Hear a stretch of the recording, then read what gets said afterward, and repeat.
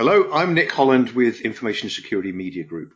News broke this week that Microsoft, MasterCard, ExxonMobil, and AP Moller Maersk are joining forces with the non-profit Cyber Readiness Institute, or CRI, to help the companies they work with better secure their systems. CRI is collecting cybersecurity best practices from Fortune 500 companies and translating those policies into recommendations for enterprises without the budget for their own security staff.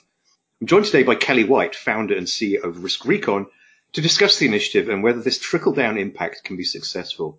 So Kelly, the focus here is on the Cyber Readiness Program, a pilot that will disseminate to smaller companies guidance recommending the use of passwords that take the form of phrases, administering security updates, and advice on how to create a policy to ensure that outside USB devices have been approved by the IT team. So I guess my first question to you is this sufficiently targeting the main problems of cybersecurity risk today? I think that this is actually intent. So the short answer to that is no, but I don't think that's the main point. The important thing here is that I think that the Cyber Readiness Institute is recognized through review of things like the Verizon data breach study and things like that, that a very large percentage of cybersecurity failures where there's loss of data or system compromise can be traced back to very simple practices that firms are not implementing and adhering to. Again, going back to use of strong passwords, control of the use of USB devices, appropriate software patching. These are cybersecurity essentials, or you might refer to them as cybersecurity basics. And a very large percentage of compromises can be traced to these basic failures to implement these basic practices. And so I think that while this is not a complete solution for addressing the cyber risk problems of today, it might be an 80-20 rule where 80% of the breaches can be addressed by application of, some simple 20% effort type of practices. So you and RiskRecon focus heavily on third-party risk. Can you detail how this is likely to be addressed by this initiative? Yeah, just at a macro level, modern companies today are really a closely internetworked set of vendors relationships through which they fulfill different parts of their supply chain and operate their business. So I don't know the exact averages, but it's not uncommon for a company to have 100 or even 1,000 vendors that they're interconnected with digitally. Now, that third-party cyber risk is significant to organizations because a breach in one of your third parties can represent a breach of your own enterprise, loss of your data, reputation, operational availability, and so forth. As you look at the sponsors of this initiative, Microsoft, Maersk, Exxon, and so forth, they're really targeting this towards those smaller third parties that they deal with, that they have critical infrastructure and risk relationships with. So as they promote these standards and practices to organizations, those organizations, some of them will adopt these practices and, increase their cyber resilience. And I think that's the important part here is that they're not targeting this towards organizations that already have an information security risk manager and team and so forth. It really is these small businesses where these small businesses really need guidance on practices for protecting their enterprise without having to go through the expense of hiring a full-time risk manager. And that is going to help everybody, particularly third parties, because these smaller firms are providing services in many cases to these larger firms. They are their third parties. So it can't do anything but help. I was going to say, it's interesting. I hadn't really considered that it's not completely altruistic on behalf of these founding companies.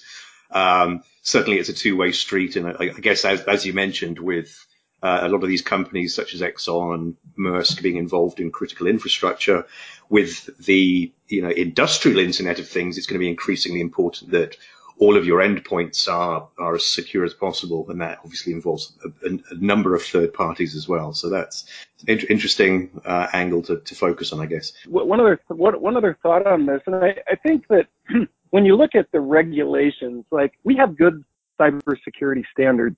You could take ISO 27001 or 27002, or you could take the NIST cybersecurity framework. these are good standards, but they're standards. They're not practices.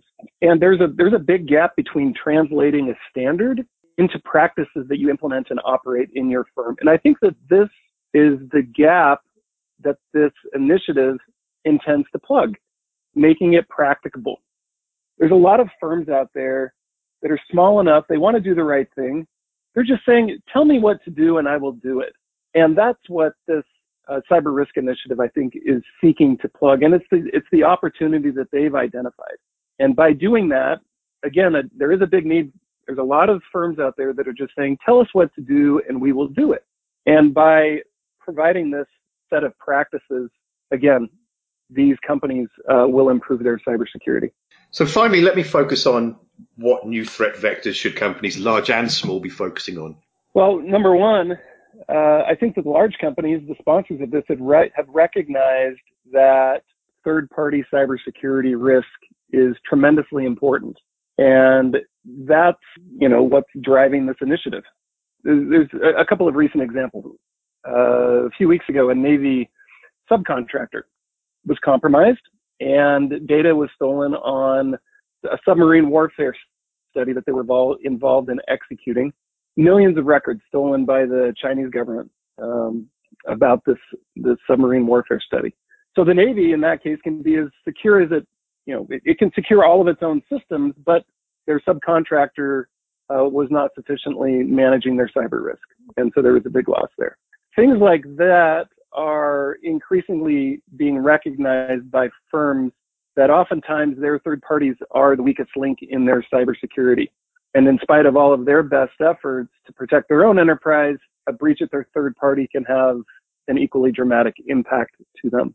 So that's one big threat. And so that threat vector, compromising vendors and third parties to get access to those assets, is very much an emerging threat vector that the large companies recognize.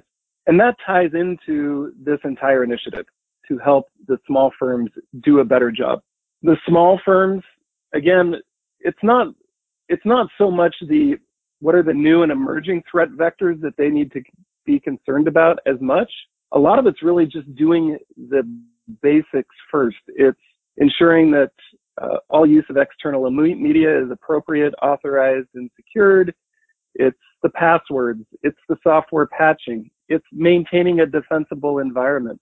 It's knowing where your crown jewels are and who has access to that, controlling that, ensuring that data is properly encrypted.